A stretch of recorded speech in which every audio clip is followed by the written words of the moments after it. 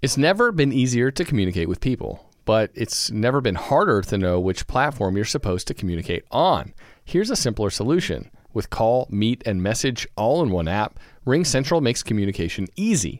With all that connectivity in the palm of your hand, you can work from anywhere with anyone at any time and never miss a beat. Because when it comes to communication, simple is better. Learn more at ringcentral.com. RingCentral. Simpler communications. Shopify presents cool sheets from AHA to lying awake while you bake isn't cool. I suffered from the wrong kind of hot in bed, heat-induced insomnia. That was my aha moment. Bed sheets that keep you cool. Then I thought, how do I even sell bed sheets? That's when I had the idea that made it all possible, signing up on Shopify. With the help of Shopify's intuitive online store creator, I started selling sustainable bamboo sheets that keep cool year-round. And my cool idea became a reality. Hot sleepers around the world rejoice. Shopify makes it simple to keep your cool while starting and growing your business. Start selling with Shopify today and join the commerce platform powering millions of businesses worldwide. From AHA to anything is possible. This is Possibility, powered by Shopify. Start selling online today. Sign up for a free trial at shopify.com/free22. Shopify.com/free22. Welcome to the MD's Fantasy Football Show. Now for your host, Dan Mater. Hello, and welcome MD Nation to the MD's Fantasy Football Show. As always, I'm your host, Dan Mater. We're here with the Week 3 preview, Part 1. We're going over the Thursday night game and all of the Sunday 1 o'clock games in today's episode. I cannot wait to get to it. It's been 2 days since I've been able to talk to you guys, but there actually is not really a latest news segment to go over outside of the injury news and player analysis that we're going to go through in this podcast and, of course, in tomorrow's preview show where we talk about the 4 o'clock, the Sunday night, and the Monday night games in that one. Of course, we got a mailbag segment here at the end. I got a few questions from the fans. We'll be able to get to that as well. Very excited for this one. We got a big Week 3 matchup for a lot of you who gone 1-1. This is the big key for you in the playoffs. A lot of teams that go 2-1 have a much better shot of making the playoffs for obvious reasons moving forward and getting your confidence and momentum building up. And then for some of you trying to go 3-0 or trying to just stave off from going 0-3 and going 1-2, this is a pivotal week for a lot of fantasy matchups. Week 3 can sometimes dictate how a season is going to go, if an owner is going to sell or try something different or totally shake up their roster. Things to keep your eyes on in your leagues. If somebody is panicking because they go 0-3, then ripe is the taking. Go and try to trade for some of their best players. Buy low on them. See if they will panic. A lot of times you will be in leagues where they will. So that's my big advice to you guys heading into this matchup. Look for the guys who are 0-3 because they're going to look to shake up their rosters because they're going to be ready to hit the panic button because it's going to be now or never for them to start getting on a run to get back into the playoff contention. That's where you can really make your moves and get your team over the top. So that's going to be the key for you. That's my main advice for you, my overall theme for you. And then now, of course, we got to get into the preview shows. No latest news segments. We're going to just drop a break, and we're going to kick it off with the Thursday night preview matchup. The MD's Fantasy Football Show is proud to become the newest member of the Belly Up Sports Network. The Belly Up Sports Network is a rising star in the sports industry. After having emerged onto the scene in just a year, they have accrued a massive following with bold articles, standout podcasts, and great debate amongst followers in the forums. Sign up for their newsletter and get access to all of the information throughout the Belly Up Sports Network. Go to bellyupsports.com today to join. Be bold and stand out. Well, I know the Thursday night games so far have been snooze fests, and I really don't expect the one tonight to be any different between the Jacksonville Jaguars and the Tennessee Titans. These are two teams that are going to rely on their defenses, rely on their rushing games to help win them the game. This is going to be a low-scoring affair, and frankly, if it wasn't for fantasy football, I don't know how much I would really want to watch this game. I know they keep trying to do these division games on Thursday night, but man, oh man, pick some higher-scoring matchups, because for primetime television, this is going to probably be one of the lowest watched games because there's just not going to be a lot going on in the first place. Now, we have our fantasy guys on the Tennessee Titans side. You're going to start Derrick Henry. He had the big game against Jacksonville last year. It could be a revenge game for the Jacksonville defense, or it could be just Derrick Henry has their number. We will yet to be seen, but you have to start Derrick Henry, obviously. I'm going to try to avoid starting any of the Tennessee Titan wide receivers. You guys really should probably have better options to be able to go with other than Corey Davis or A.J. Brown. Adam Humphries hasn't done a damn thing. He shouldn't even be rostered in any format on any league size. So A.J. Brown, Corey Davis, I could see them being on teams. There's no reason why they should be playing. I'm also not going to be streaming Marcus Mariota for obvious purposes there. And then Delanie Walker's the only other Tennessee Titan that I am good with starting in my lineup. Tight end 1, he's been very good. He's already come back and been Marcus Mariota's favorite target right off the bat. So you can start Derrick Henry, you can start Delanie Walker, and then we'll see. With Derrick Henry, look, you just have a reasonable expectation. Whatever your normal expectation is for Derrick Henry, that is what you should expect out of this game. I don't necessarily give him a boost because I do think Jacksonville's going to try to make a point that he's not going to run all over them again, but at the same time, he does match up well. Those power runners who have some speed to them are the Achilles heel of the Jacksonville Jaguars. That is what Derrick Henry is. So I think Derrick Henry and Delanie Walker will have fine games in this one, but outside of that, no one else really has any kind of fantasy value.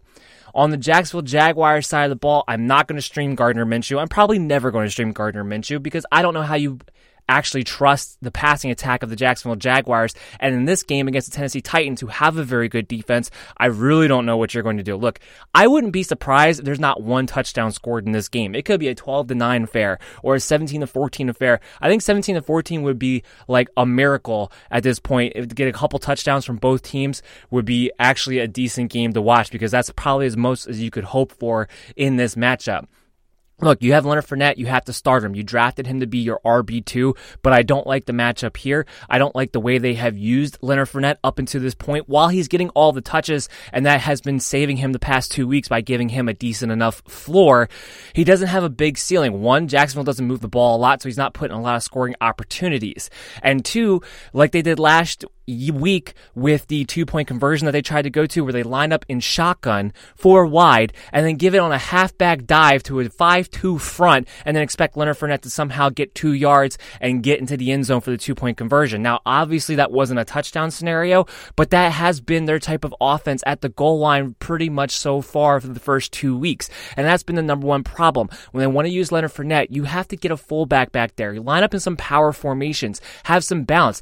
Stop trying to run Leonard Fournette, who is a power runner and a very good one at that, out of shotgun. He's not Shady McCoy. He's not one of these scat back guys. He's not one of these speed breaker guys. He's only going to be able to do so much. You're going to have to create a hole, and because that offensive line is terrible, especially on the interior, there aren't going to be a lot of holes to be had. So I don't understand the way they're using Leonard Fournette, but right now you have to play him as your RB2. I just would not have a very high expectation as far as his ceiling goes, but you can count on a very good floor because the volume has been there. As far as the Jacksonville Jaguars wide receivers go, I may have to change my tune moving forward on which one wide receiver I would trust because it had been D.D. Westbrook up to this point. There's clearly not a rapport between Gardner Minshew and D.D. Westbrook. Clearly that was only between him and Nick Foles.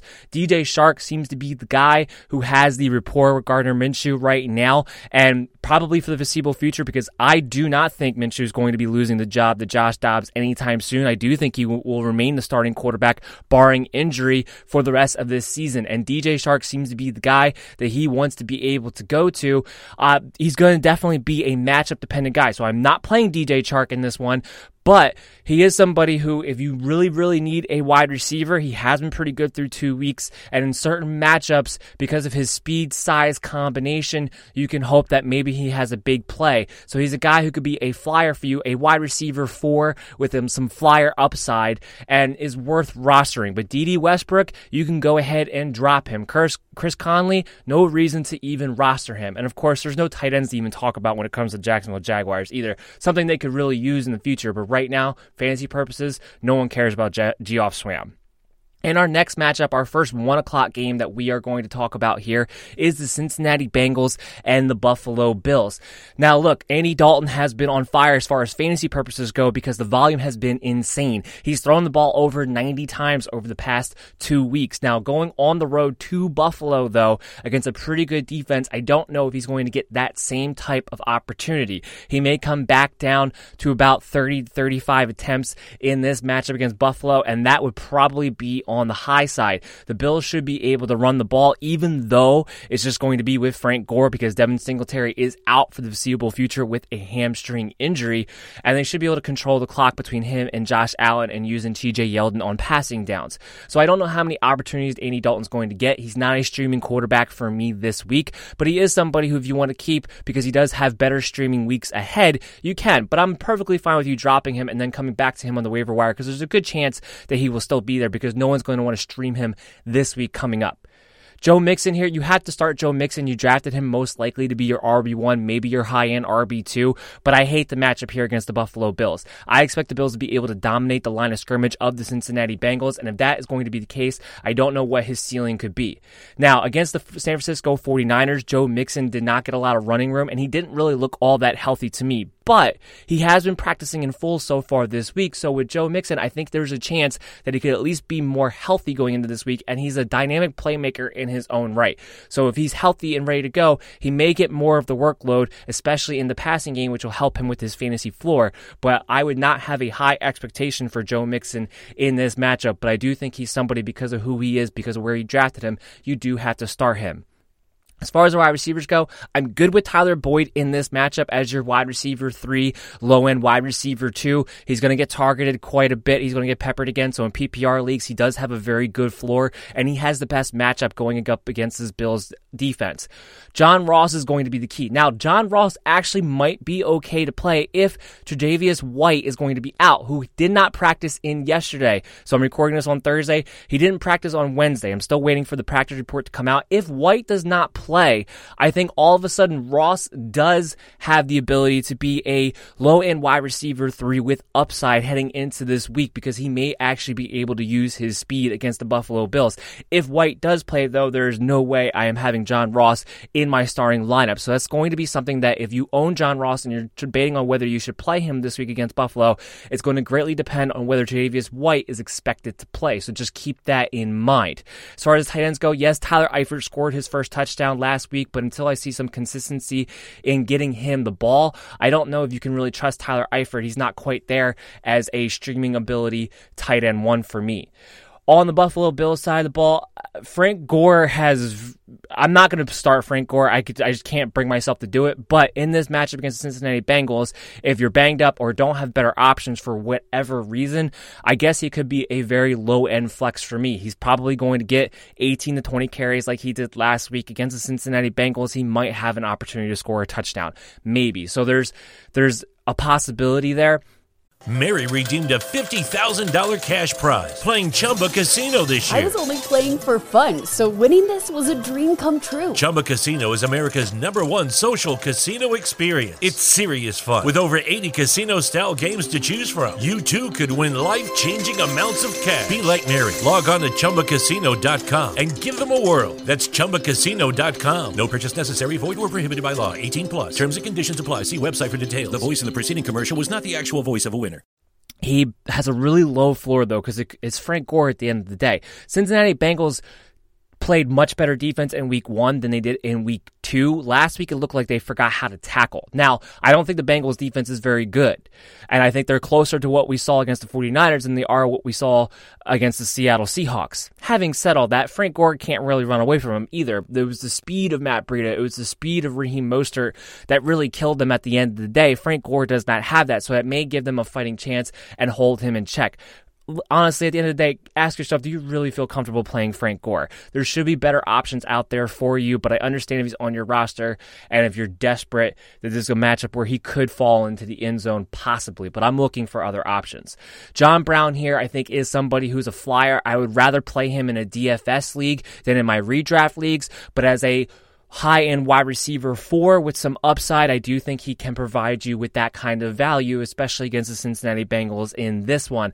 Josh Allen is by far targeting the most out of anybody, and he's a very good wide receiver against a very poor secondary here. Outside of that, I'm not playing anybody else. I'm not playing Cole Beasley. All right, he has a very low floor and not much of a ceiling to go along with it, so I'm not going to be playing him in that or PPR leagues. This is still Josh Allen as the quarterback, and while he looked decent last week against the Giants throwing the football, he still doesn't look great to me overall. His fundamentals are still off. He still looks like he's going to be very inaccurate. He's not going to be consistent. So I'm only going to be playing one wide receiver. And honestly, even then, I want to try to see if I can find other options. But I do think John Brown has some upside for you this particular week. Again, no real tight end value to talk about here with the Buffalo Bills. So we're just going to go ahead and move on to our next matchup, the Miami Dolphins and the Dallas Cowboys. On the Dolphins side of the ball, I don't even know if I need to talk about the Dolphins. You're not going to start anybody. I mean, nobody.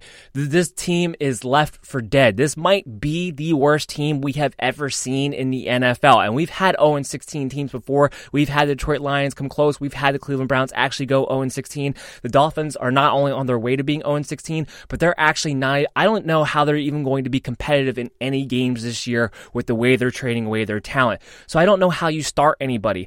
As far as rostering goes, I'm still rostering Kenyon Drake just because I do think he's going to be traded in the next few weeks, and I would like to see where that goes. So if I have the roster spot to be able to keep him, I'm holding on to him until he is traded, which I'm pretty confident that will happen. I would say like 75% sure he will be traded.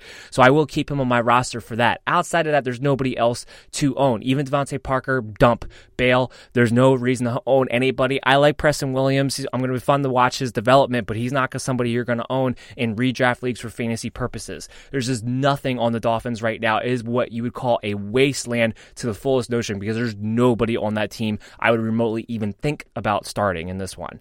On the Dallas Cowboys side of the ball, start everyone. Start Dak Prescott, obviously, and Ezekiel Elliott, obviously. Amari Cooper, obviously, but also make sure you're starting Michael Gallup and Randall Cobb, not Michael Gallup, Michael Gallup's going to be out for 2 to 4 weeks, but make sure you're starting Randall Cobb, make sure you're starting Devin Smith. Now, in Devin Smith's case, though, I am a little bit more on the side of I will definitely play him in DFS. He still has a low floor when it comes to redraft leagues. Now, he's somebody, if you're stuck in a spot where you have a lot of wide receiver injuries, which is possible because Alshon's out, Deshaun Jackson's out. We're going to talk about that game. Tyreek Hill, of course, if you had him, he's out. If you have a lot of injuries there at the receiver position, you may have to take your shot, and I'm perfectly fine with taking him as an upside flyer guy for you. I think he's a wide receiver for this week against the Miami Dolphins with upside to possibly be a low-end wide receiver too. He can make that jump because it only takes one play for Devin Smith, and it's a great matchup for him to be able to do that, especially with no Michael Gallup there, where he could actually see more targets come his way with the Cowboys talking about trying to get him more involved. Problem is at the end of the day, the Cowboys may not have to do too much to win this game. If they feel like it's in hand, I really wouldn't be surprised if it's more just Prescott, the Cooper, and Ezekiel Elliott with maybe a mixture of Randall Cobb and a sprinkle of Devin Smith here and there. And they may not put their foot on the gas because they may just not feel the need to do so. So it's going to completely depend on the Dallas Cowboys as to what they want to do.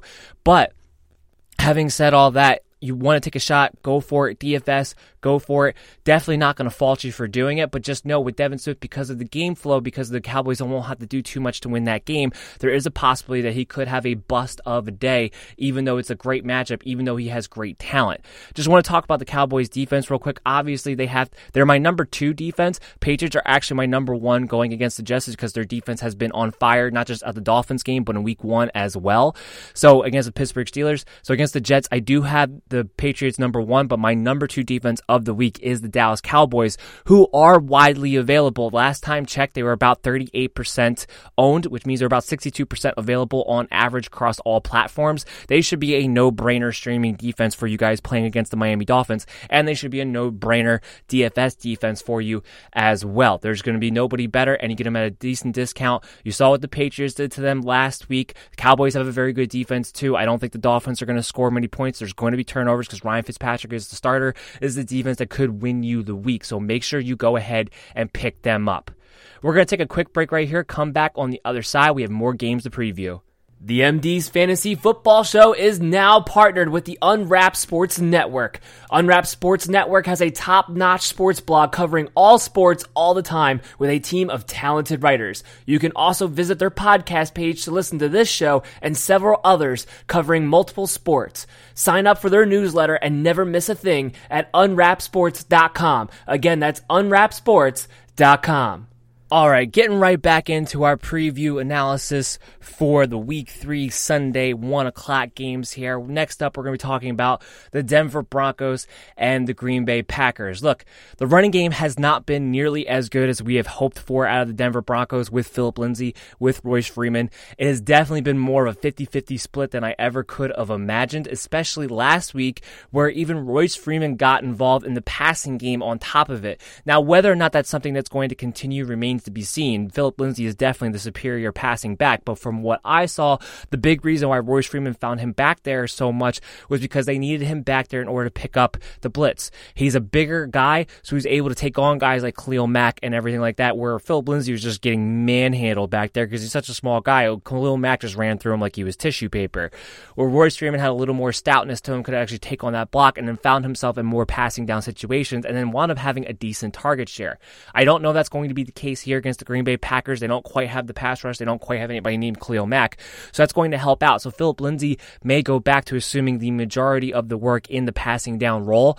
But we saw what Dalvin Cook did to him. Now, Dalvin Cook is special. There's no doubt about it. But this is a similar run scheme with the Denver Broncos that they ran in Minnesota, and Phillip Lindsay is an explosive type of runner. Royce Freeman should be able to find the hole too, because he's actually looked pretty good to me this year, looked better to me this year than he did last year, looks a little bit quicker, a little bit more physical. So I expect Royce Freeman and Phillip Lindsay to be flex plays for you in this week. I don't think either one of them are RB2s. We have to see this offense in general just play better before I think they can even have a chance to be in scoring opportunities to reach that RB2 status. But at the end of the day, they should have a safe enough floor for you where you can plug them in the flex and know that you should get somewhere between 8 to 10 points out of these guys, no matter what your scoring format is at the very least, with a chance for one of them to at least score a touchdown. I think the Green Bay Packers' run defense is susceptible. The question is going to be, do they get the opportunity with Joe Flacco making a mistake or not? That's going to be the key. That's what it's going to boil down to. But early on, with Matt LaFleur calling the plays for Green Bay and their offense not looking sharp, there is a chance that Denver could hang around this game longer than maybe they should, and as a result be able to keep running the football and not have to go to throw heavy, which will bode well for Phillip Lindsay and Royce Freeman there. I do like Courtland Sutton. I do like Emmanuel Sanders here. Emmanuel Sanders, the Denver's just full of flex plays at the end of the day because Courtland Sutton and Emmanuel Sanders aren't really quite wide receiver 2s. They're more like low-end wide receiver 3s, high-end wide receiver 4s, who I have no problem playing in the flex. I still believe at the end of the day, Courtland Sutton will be the number one wide receiver. He was in week 1. It was Emmanuel Sanders in week 2, and there's going to be some back and forth with the two of those guys depending on the matchup. I know Courtland Sutton's going up against J.R. Alexander in this one, but he's too big, too physical. I do think both of these guys will have flex-worthy type of days and be targeted, especially in the fourth quarter, because I suspect that Denver's going to have to try to come back in this game. So the volume should be there, whether it's garbage time or whether it's just an effort to make a comeback. I think these guys are going to have at least 5 to 7 targets apiece, making them both flex-worthy options in this matchup against the Green Bay Packers. Noah Fant is still not worthy to be starting on your lineups. I'm looking for the time that he is starting. He is a very good athletic tight end, but they're just not utilizing him enough in good situations. He's having a hard time blocking, and they're just not getting him the ball as much as I thought they would, especially with Joe Flacco there. So until further notice, I don't think Noah Fant is somebody that you can actually play in your lineups. On the Packers side of the football, of course, you have to talk about Aaron Rodgers. Look, Aaron Rodgers has not been good for fantasy purposes the past couple of weeks, and I don't know how eager I am to play him in this one. Denver does have a decent defense. He's playing against Vic Fangio, who does know Rodgers pretty well. Of course, on the flip side, Rodgers knows him pretty well too from the last few years of playing in Chicago. Having said all that, with this offense just not looking right now, with it just not looking sharp, with the play calling being as horrendous as it has been, and pretty much waiting on Aaron Rodgers to just go AWOL in order for this offense to find its spark, I have a hard time putting Rodgers high up on my list. I think he is somebody that you could bench. Obviously, he's not somebody you're going to drop because they are going to put it together at some point, and Rodgers will be back to his QB1 status. But maybe him being a top 5 quarterback might be in question. I still think it's a possibility with him because all it takes is for him to go on a little bit of a hot streak, which is definitely possible when you're talking about Aaron Rodgers later on this season. And they have much better matchups. I mean, they played two of the best defenses in the NFL the first 2 weeks. And then Denver is no picnic in and of itself. So their schedule is going to get easier from here on out. So I'm not worried about Aaron Rodgers. He is going to be my starting quarterback more times than not as the season moves forward.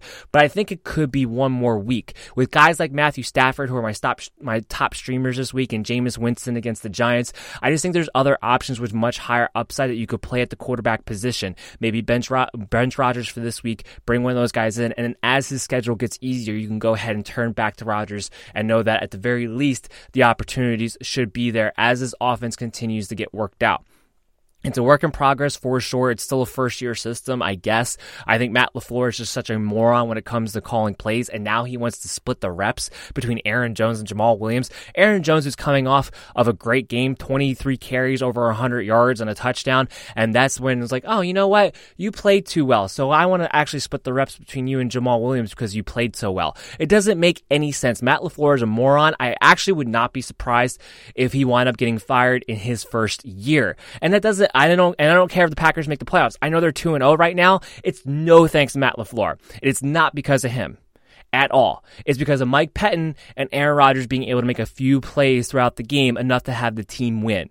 That's why they're 2-0 right now. It has nothing to do with Matt LaFleur. And if Rodgers and him keep going back and forth like this, I think it's only a matter of time for this whole thing blows up. And Matt LaFleur is going to be the one finding a new job pretty soon if he doesn't get his act together, or at least let Rodgers run more of the offense through him. Because right now, he looks like he's a college coach who's too stubborn to let his playmakers actually play. That's what it looks like to me. And that doesn't last long in the NFL.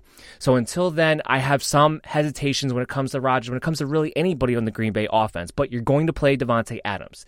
You're going to have to probably play Aaron Jones this week. But I'm on the lookout for that Jamal Williams split. Exactly what is that going to mean? Is it going to mean less passing down work? Because they're already kind of 50-50 in that regard. But if Jamal Williams, if they're actually going to have an effort to get them both even amount of carries, man, this is going to get ugly real fast because Jamal Williams is not good, especially not as a runner at all. And if you're going to take out Aaron Jones, who's by far your most talented running back, you're taking away more of your actual talent that you can utilize on offense. It's going to affect the offense as a whole.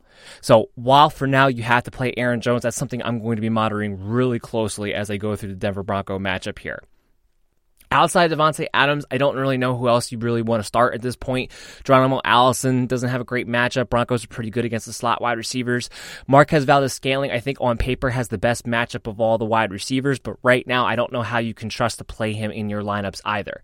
Jimmy Graham's going to have to get back on track before I trust him again after he burned me bad last week. So even against the Denver Broncos, who do have a history of giving up points to the tight end, we got to see him get more involved. We got to see this entire offense get better. So outside of, if you have to start Aaron Rodgers, go for it. But I do think there's better streaming quarterbacks, and having to start Aaron Jones and having to start Davante Adams, I don't think I'm touching anybody else on the Green Bay Packer offense. And I'm limiting my expectations as far as the ceilings goes for those three players as well this week.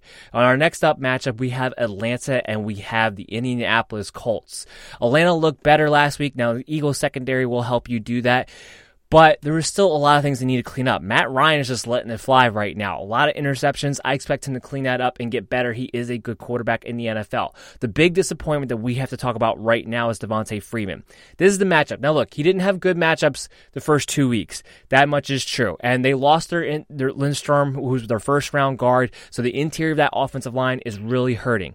But they have gone through years of just having Alex Mack up there and still being able to be serviceable with Devontae Freeman. The biggest thing is that he's going to have to be more involved in the passing game. Last week he had 4 targets, 3 catches, 42 yards. He has to be able to do more of that because I don't know how much running room he's ever really going to have unless they have a cupcake matchup one week. So because of that, keeping that in mind, if he doesn't start to get more work in the passing game, I may start to hit the panic button on Devontae Freeman and may look to sell. I'm not selling just yet. I still think Devontae Freeman looks like himself. When he's out in space and he's actually had the ball in his hands, he doesn't look slow. He looks much better than he did a season ago. He looks like old Devontae Freeman again. So because the explosiveness and the ability is still there in my eyes when watching the tape, I'm not going to sell just yet. But against the Colts, which is not a great matchup, but better than what he's had the past 2 weeks, if we can't see a marketable improvement in production, I will look to sell Devontae Freeman moving forward after this. Ito Smith Smith is still nothing more than a handcuff at this point after getting about 50% of the work in week 1. Week 2, it was definitely Freeman who dominated all the touches. He didn't fumble in that game, didn't get put in the doghouse, and even though Ito Smith was actually more efficient with his touches, didn't get very many. So this is Devontae Freeman's backfield with Ito Smith being nothing more than a handcuff. Julio, you start him. Calvin Ridley, you start him. These are decent matchups for him. The Colts defense is playing more of how I expected, which is not quite as dominant as they were a season ago. I know they look good against the Tennessee Titans, but a lot of defenses are going to look good against the Tennessee Titans. It's not a great offense they're chugging out over there. So it was a divisional matchup too, and it was on the road, so they just played really well. This is back at home, but that defensive secondary isn't something that I'm afraid of, especially when you're talking about the caliber wide receivers of a Julio Jones, of a Calvin Ridley. So you can expect your normal expectations for those guys as well and play them with no fear. They're going to be able to match up with the top wide receivers that you're probably going to be playing against with those guys. Austin Hooper is an interesting one here. Look, Austin Hooper, we know what the deal is. If they have to throw a ton, it's an every other week situation if he's going to be involved. So they have to throw the ball at least 40 plus times in a game, I think, for Austin Hooper to have a plus matchup for him. That's usually when he does well. It's usually when he'll get peppered with targets if they start hitting a certain number of volume. Against the Indianapolis Colts, I don't think they're going to have to throw the ball that much. But having said all that, at the end of the day, because Austin Hooper, because of his role in that offense, because it does seem to be an every other week thing, and he didn't have a great week last week, he still has to be a low-end tight end one for me going into this week. So I don't love him. Definitely not going to play him in DFS. But if he is your tight end, I'm not going to be afraid to play Austin Hooper this week. I'm not going to look for better options because there's probably not going to be any at the end of the day. The Indianapolis Colts next up here.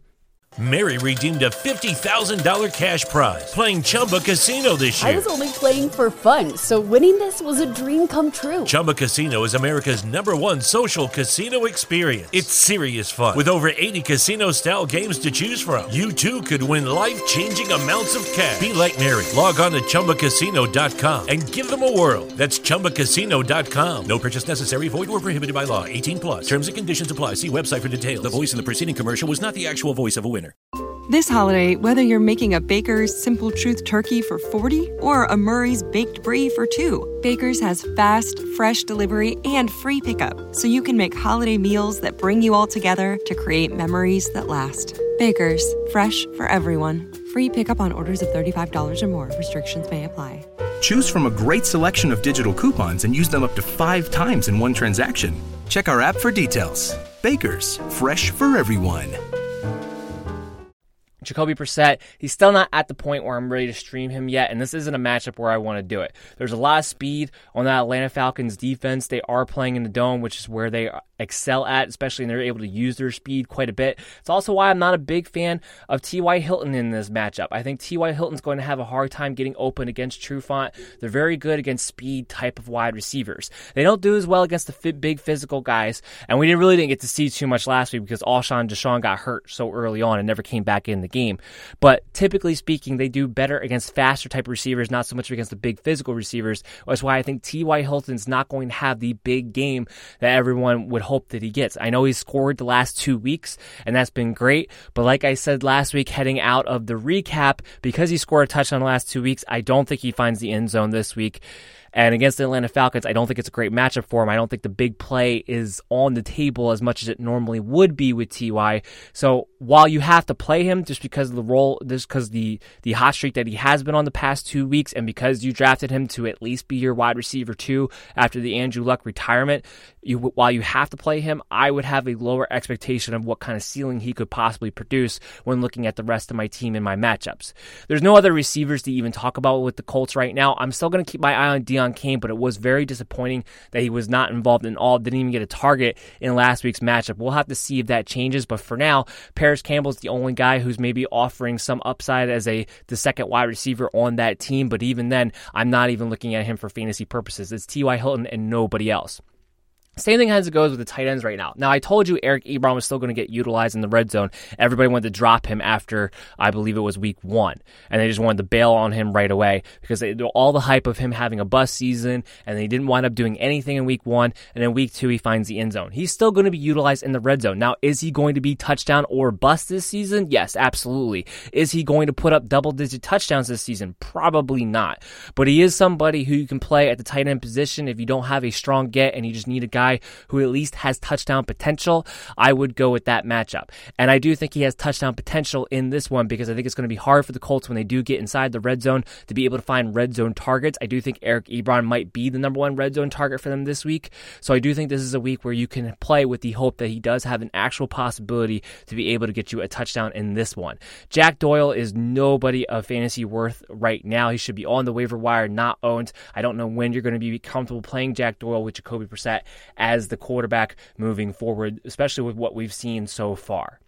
Next up, we're going to talk about the Baltimore Ravens and the Kansas City Chiefs. To me, this is going to be the game of the week. Can the Baltimore Ravens get revenge from the playoffs from a year ago? Lamar Jackson, who's looking a million times better, especially throwing the football this season. A defense is still pretty good.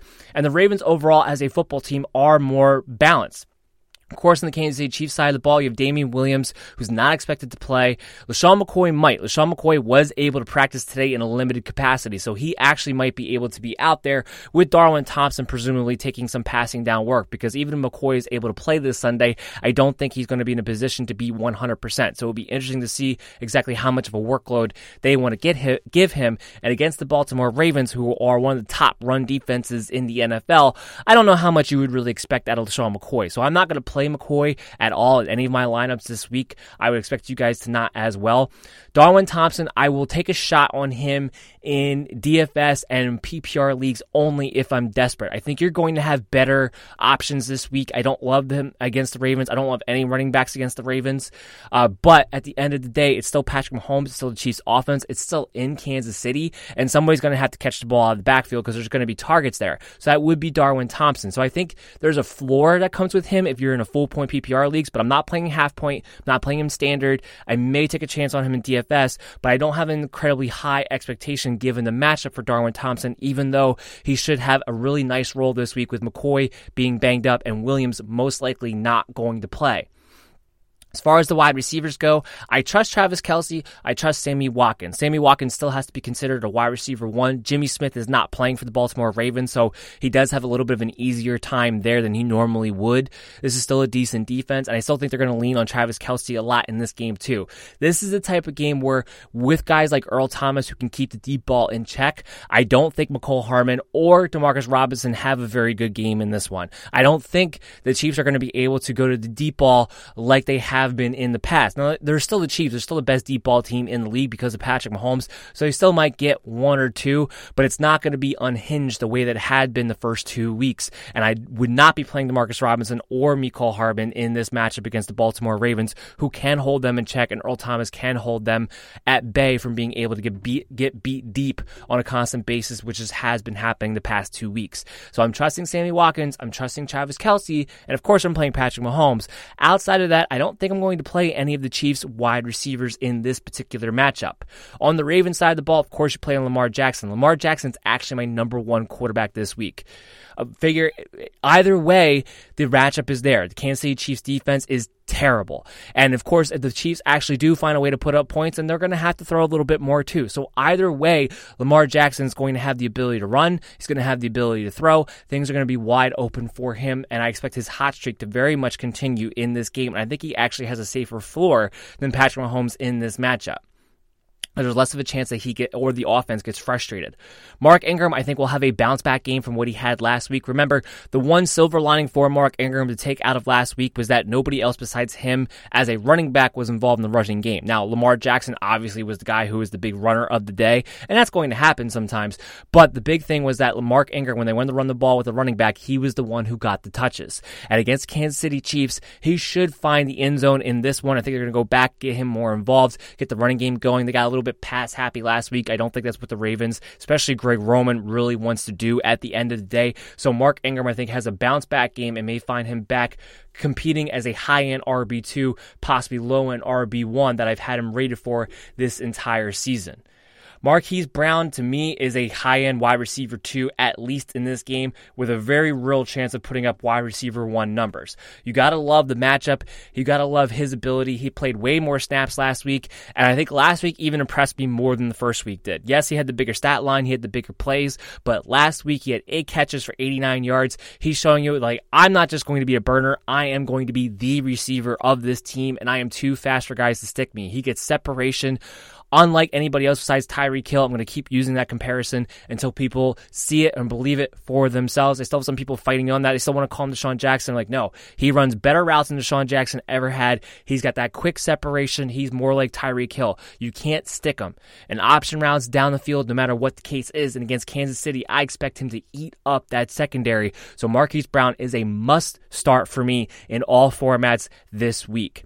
Same thing goes for Mark Andrews. Mark Andrews has been the number one tight end through the first 2 weeks. He's good to go. He came back to practice today. They were never in any doubt as far as his availability goes. He's dealing with some kind of a foot irritation, but he should be good to go. He's one of Lamar Jackson's favorite targets. That much is clear as he has the highest target share in the NFL as far as the tight ends go. And he's going to be always the biggest, if not the number one, red zone target for Lamar Jackson on a week in, week out basis. And against Kansas City Chiefs, again, it's a plus matchup. I wouldn't even be opposed to playing all the 4 top guys, Jackson, Ingram, Marquise Brown, Mark Andrews, all together in DFS leagues, because this is a great matchup for all of them, and I expect all of them to be able to get their turn and get their points. All right, we're going to take a quick break right here, come back, preview the rest of the 1 o'clock games, and then we are going to get into the start-sit questions on the other side. Tired of spending hours upon hours on research for your drafts, but still want the excitement of having something on the line while watching the game? Well, join the Thrive Fantasy app, where they have streamlined the process for you to make it easy and fun to play along. Use promo code MDFF when you sign up with a $10 deposit and receive an additional $10 for free. Again, that's promo code MDFF. Our next matchup we're going to talk about here is the Oakland Raiders and the Minnesota Vikings. Now, while the Oakland Raiders are far better than the Miami Dolphins, this is a week where I don't know if the Raiders have a fantasy option that I really want to play this week. That includes Josh Jacobs, who's coming off of a very good game. He's banged up. He was able to practice in a limited capacity today, but he has the groin issue and he's having an illness issue as well. He's sick at the moment. So you have that, and you have him going up against the Minnesota Vikings, who are a very good defense. I just don't know exactly, what his volume is going to be, because if he is banged up, if he is sick, they may take away some of his volume and give more to Jalen Richard, give more to DeAndre Washington. If they do that on top of playing against a tough defense, I don't know how much I love Josh Jacobs this week. Now, you may be in a situation where you have to play him because he may be your RB2, and I understand that if that's the case. But this is a week where I would maybe go ahead and bench him and see if you have better options to be able to go to. If you don't, that's what you have to do in that situation. But this is the game where I wouldn't be afraid to bench the guy who's my RB2 week in and week out. He's going to have better matchups ahead, but this is just a bad situation with his injury and his illness up against this defense. I don't think the Oakland Raiders offense is really going to get much done against the Minnesota Vikings this week. I don't think Tyrell Williams is going to be able to get open on Xavier Rhodes. Now, I know Devontae Adams had a big game, and a lot of people seem to be wanting to point to that. I would also point out that Devontae Adams, A, plays Xavier Rhodes all the time, B, historically has had Xavier Rhodes' number. And then Xavier Rhodes goes out and dominates everybody else. While Julio had a touchdown, Julio did nothing in that game in week 1 against Xavier Rhodes up until he got that touchdown in garbage time. So I'm not expecting Tyrell Williams, who's not nearly the receiver as either one of those two, going up against Xavier Rhodes for the most part in this game. I don't expect him to be able to do very much. He's going to definitely have a low ceiling and a low floor heading into this matchup. He is somebody who, while he has actually kind of been a high-end wide receiver 3 over the past few weeks, he's not somebody who's going to be in my lineups this week. I'm also going to be hesitant about Darren Waller. Now, you may not have a better choice because Darren Waller has been a top 10 tight end over the past 2 weeks, so you may not have a better option to go to. Again, kind of like the Josh Jacobs situation. But if I do have other options, there's somebody out there that has a decent matchup that I think maybe has a better chance to score a touchdown, I would perhaps go that route, because the biggest thing in this game, why I don't think the Raiders are going to be able to do very much, is I think Derek Carr is going to be running for his life and is going to make mistakes as a result in this matchup. I think the Minnesota Vikings defensive line should be able to dominate that line of scrimmage, be able to put pressure on Derek Carr, and I don't think there's going to be able to get in a rhythm at any point. They weren't able to do a whole hell of a lot against Kansas City. Now, while Jacobs and Tyrell and Darren Waller were all decent for you, and Derek Carr was the only really awful one at the end of the day, that was a Kansas City Chiefs defense. Now they're going up against the Minnesota Vikings defense on the road. I just don't expect a lot from here, and I would just look for other options outside of your Raider players if you're able to help it. On the Minnesota side of the ball, of course, you play Adam Thielen, you keep playing Stephon Diggs. I know the passing game hasn't been great because Kirk Cousins has been on an ungodly cold streak right now, but Kirk Cousins is a streaky quarterback. So the second he snaps out of it, those guys, their value is going to go back through the roof. They're going to be low-end wide receiver 1s, high-end wide receiver 2s the second that happens. And they both still had decent games for you last week, even with a terrible outputting from Kirk Cousins. This is the Oakland Raiders defense. It's not very good secondary. And if we're looking to try to see if Cousins and the passing game for the Vikings can get it turned around, this would be a week to get right and get moving in the right direction. So I wouldn't be surprised if we saw the Vikings passing offense look much different than it has for the past 2 weeks given the matchup. Now, I'm not going to stream Kirk Cousins because he's been so bad that even in a plus matchup, you can't take that chance right now. But you should have no fear in playing Adam Thielen and Stephon Diggs and expecting their usual ceilings that you hope to have out of them in this matchup. And, of course, Dalvin Cook. I mean, we don't even have to go in any analysis of Dalvin Cook. Dalvin Cook has been the running back one. It's been him and Austin Eckler, actually, which has been kind of crazy. But Dalvin Cook in this matchup, I see no reason why he doesn't get you another 100 yards and a touchdown the way he has the first 2 weeks, because this is a great matchup where he should get to eat quite a bit again this week. Still staying away from Kyle Rudolph until that passing game gets better. I don't think anybody outside of Adam Thielen or Stephon Diggs can be played from this Minnesota team. Next matchup we have to talk about is the Jets and the Patriots. We have a lot of lopsided games. As we go through these matchups, I'm like, there's going to be a lot of lopsided matchups, especially in these 1 o'clock hour era. With the Jets and the Patriots, look, we know that Sam Darnold out, Trevor Siemian out. It's going to be Luke Falk.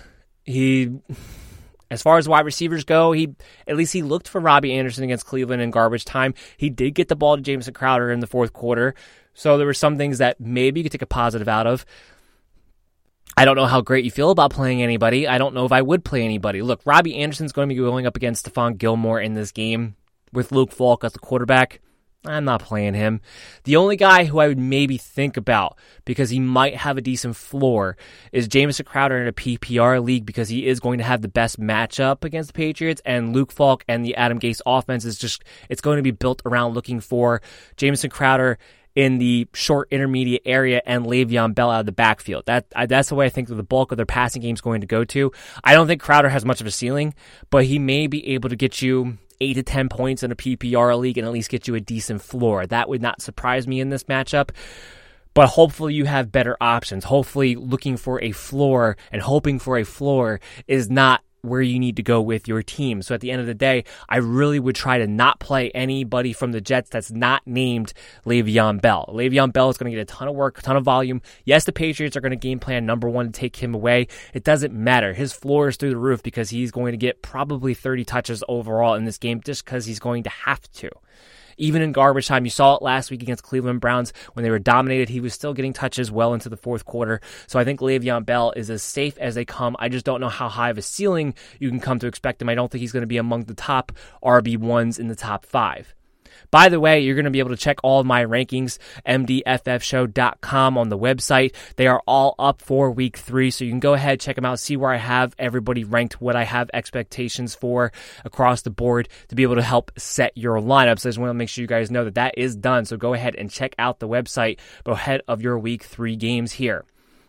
On the Patriots side of the ball, start everybody. Tom Brady, top 3 quarterback. Sony Michel should have a decent game in this one. I expect him to be up a lot, especially in the second half. He'll get a lot of work, kind of like he did against the Dolphins there. He has a safe floor in his own right. James White is somebody you can start in this one. Just because he's still going to get his healthy pass work in here. You saw that last week, even when they were trying to go to Antonio Brown, even playing the Dolphins, they still got James White involved. Now, I don't know if he finds the end zone like he did a week ago, and I think he does have kind of just a decent floor and a very low ceiling as a result, because Rex Burkhead is still getting an annoying amount of touches. But I do think James White is somebody who can play in the flex and half point and full point PPR leagues. I wouldn't play him in standard, but in those scoring formats, I can see him as a safe floor guy that you can plug in there because he's still getting his work out of the backfield. I'm still not going to play Rex Burkhead. He's nothing more than a guy who's just annoying the hell out of me if I'm a Sony Michel or a James White owner, but I'm not going to sit there and play Rex Burkhead. You can't trust the volume from a week-to-week basis, even in a matchup like this against the Jets.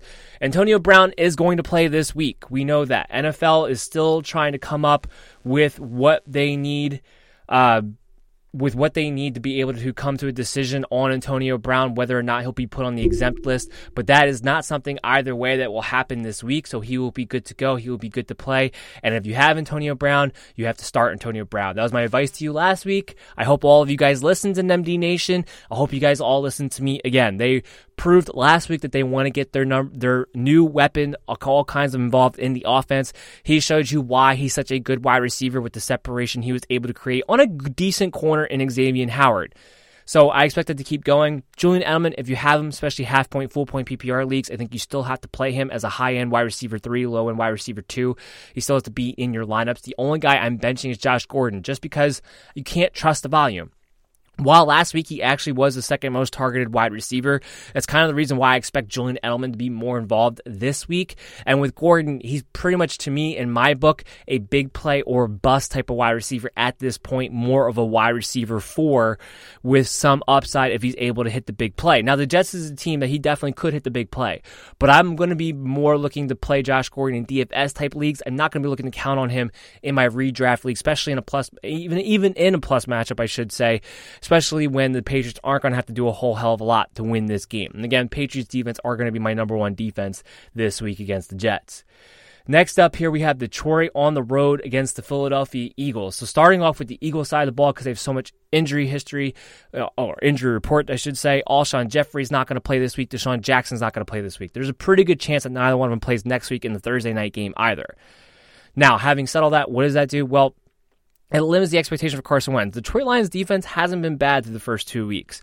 And even though this one's going to be on the road, Wentz is not going to have anybody else to throw to outside of Nelson Aguilar and Zach Ertz, which brings me to my second point. Nelson Aguilar is a must-start this week. The volume is going to be there. He's going to have one of the safest floors at the wide receiver position as anyone, so you're going to have to play him. There's no way you can ignore Nelson Aguilar. I can't believe I'm saying it. I hate his talent. I don't think he's very good at football, but the volume is going to be there out of necessity, so he has to be a high-end wide receiver 3 this week, and I believe a must start, whether you have 3 receivers in your lineups or you have a flex play. Especially in PPR and half-point PPR leagues, I think he's going to even have a higher floor in those type of scoring formats. I think he is going to get peppered. Same thing goes with Zach Ertz. Look, Zach Ertz hasn't been all that great, or at least hasn't been the top-end guy that you drafted him to be the first 2 weeks. I would bet money, I guarantee, that he does this week. Dallas Goedert may not play either in this game. He hasn't practiced yet this week. So Zach Ertz may be the number 1 target for Carson Wentz this week, and he's going to have a great matchup. There's no doubt about it in my mind. Outside of that, I don't know who else on the Eagles you can really trust to play. Detroit has been pretty good against the run. Miles Sanders, Jordan Howard, and Darren Sproles have been splitting so much work between the 3 of them that I don't know if you can actually trust any one of them to be able to play in this matchup. I definitely don't trust Miles Sanders. I definitely don't trust Jordan Howard until somebody becomes the clear-cut main runner. And while that looks like it's going to be trending to be Miles Sanders as being the starter, Jordan Howard's still getting enough carries that Sanders' ceiling gets taken away completely, and he doesn't really have much of a floor because Darren Sproles is still getting involved in the passing game. I think Darren Sproles could actually be a sleeper in PPR leagues this week given the lack of options in the passing game. I think he is going to get more involved. I was surprised that he didn't against Atlanta last week when a lot of the guys went down. I do think there's going to be emphasis on getting him involved in that and acting as a third weapon for Carson Wentz to be able to go to in the passing attack, being they're going to be lacking so many options. So I do think he's a sleeper flex for you in PPR leagues only. But outside of that, I don't know how you trust playing any of the other Eagles. If you have Carson Wentz, I think you have to play him. He's going to be your QB1 more times than not, and even in this matchup with the weapons that he has, because he is so good, he can still turn in a lower-end QB1 performance for you, but obviously you're going to have to lower your ceiling expectations for him in this matchup. On the Detroit Lions side of the football, I love Matthew Stafford. Stafford is going to be my number 1 streaming quarterback of the week. The Eagles are so susceptible to the deep ball, and the Detroit Lions have nothing but deep ball weapons. Kenny Galladay, Marvin Jones, even Danny Amendola was getting down the field, and of course TJ Hawkinson in the seam. Matthew Stafford looks healthy. He's looked good to me for the first 2 weeks. He has his deep ball back. He has his velocity back, and I think Matthew Stafford's going to wind up having a big week in this one. Kerryon Johnson, somebody you have to play, but he's somebody who's squarely an RB2. I thought he was somebody coming into the season that could be an RB2 with RB1 type of upside, but there's simply not one, getting him the ball enough, and two, that offensive line is so terrible, especially in the interior. He just doesn't have a lot of room to run. So he's going to have to lean on being worked in the passing game. I think it is a good sign that they cut ways with C.J. Anderson, brought in Paul Perkins, so maybe Kerryon Johnson will be able to get more goal line opportunities in those type of situations now.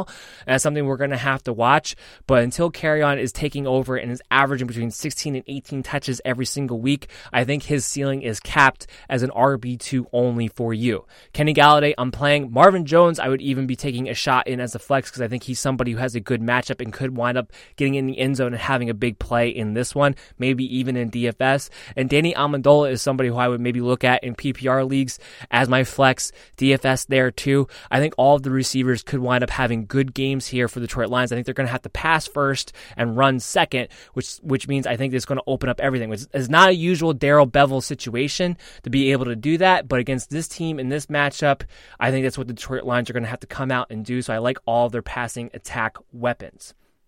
That wraps it up for the preview analysis. We're going to take one last break, come back with the mailbag segment on the other side. The MD's Fantasy Football Show is proud to become a new member of Overtime Heroics. Overtime Heroics is a fantastic sports media platform for sports fans all around the world to come and participate in their extensive forums. And now with the merger of the Land Sports Network, the website will soon have great content available, from extremely well-written articles to entertaining and informative podcasts from all sports for you to enjoy. All you have to do is register for free at overtimeheroics.com to participate. Again, that's overtimeheroics.com. All right, for the mailbag segment here, we got a couple of good questions that I pulled out. We're going to start off with somebody who's a return fan, has been on this show. I've shouted out his questions before. It was a trade question. I found it very interesting. Randy, from my email, he usually emails me directly through the website, www.mdffshow.com. He said he's looking for a running back and wonders if he should be trading OBJ. And the reason why he thinks he should be trading OBJ is because he believes Baker is not as good as everybody thinks. He believes Baker can't read defenses, and he thinks this is the opportunity to sell high on OBJ. And he's asking me if I think it's a good idea. He thinks at wide receiver 3, he has some options between Marquise Brown and some others that he could be able to get by. My advice to Randy in the email, and my advice to anybody in general who's thinking about selling high on OBJ, is I would rather you didn't. Look, Baker hasn't played very well the first 2 weeks. That much is true, and there's definitely some things they need to clean up. I think a lot of it has to do with the fact that Freddie Kitchens' play calling hasn't been very good. They're not doing him any favors. They're not giving him quick throws. They're not giving him any chances to really be able to get back into rhythm. It's been all deep passes. They're not really utilizing all their pieces correctly. Jarvis Landry's running deep on almost every play on the opposite side of OBJ. That's not what he does. That's why he hasn't been that involved. He's a guy who's a slot receiver. He's supposed to open up the short intermediate area and then be able to work off of that. I think that's going to get corrected. I do think Freddie Kitchens is a good offensive coordinator, a good offensive play caller at the end of the day. So I think that's something we could see get corrected. And I think Baker and this offense will get hot and back to what we expect. They just have too much talent not to.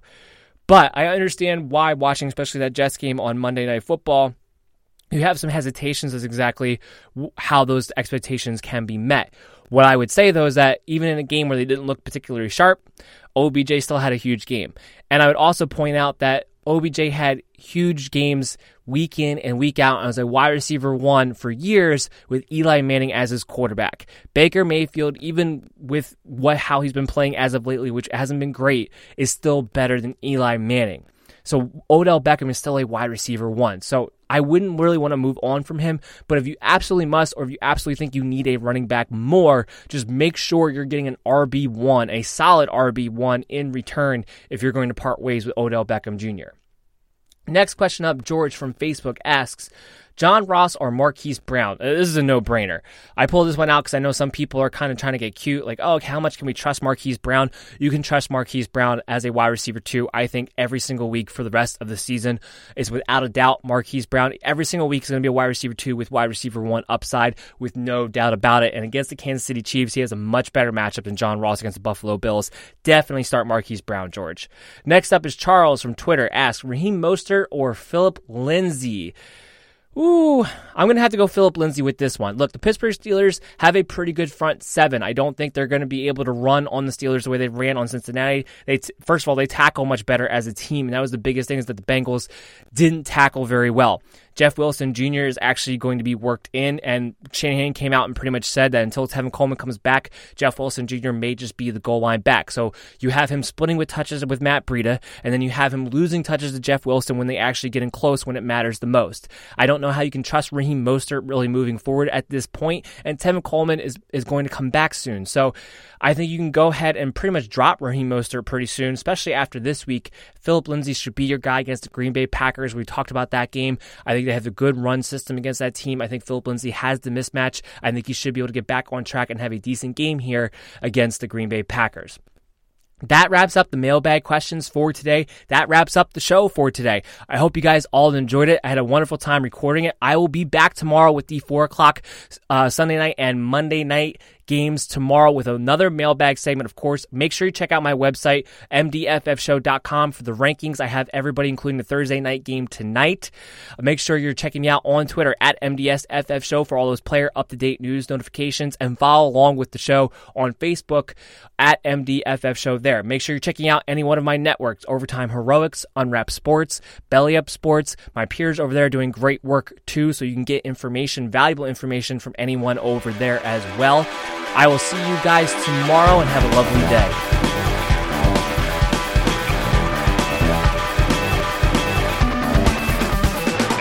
Thank you for listening to the MD's Fantasy Football Show. Mary redeemed a $50,000 cash prize playing Chumba Casino this year. I was only playing for fun, so winning this was a dream come true. Chumba Casino is America's #1 social casino experience. It's serious fun. With over 80 casino-style games to choose from, you too could win life-changing amounts of cash. Be like Mary. Log on to ChumbaCasino.com and give them a whirl. That's ChumbaCasino.com. No purchase necessary. Void or prohibited by law. 18+. Terms and conditions apply. See website for details. The voice in the preceding commercial was not the actual voice of a winner.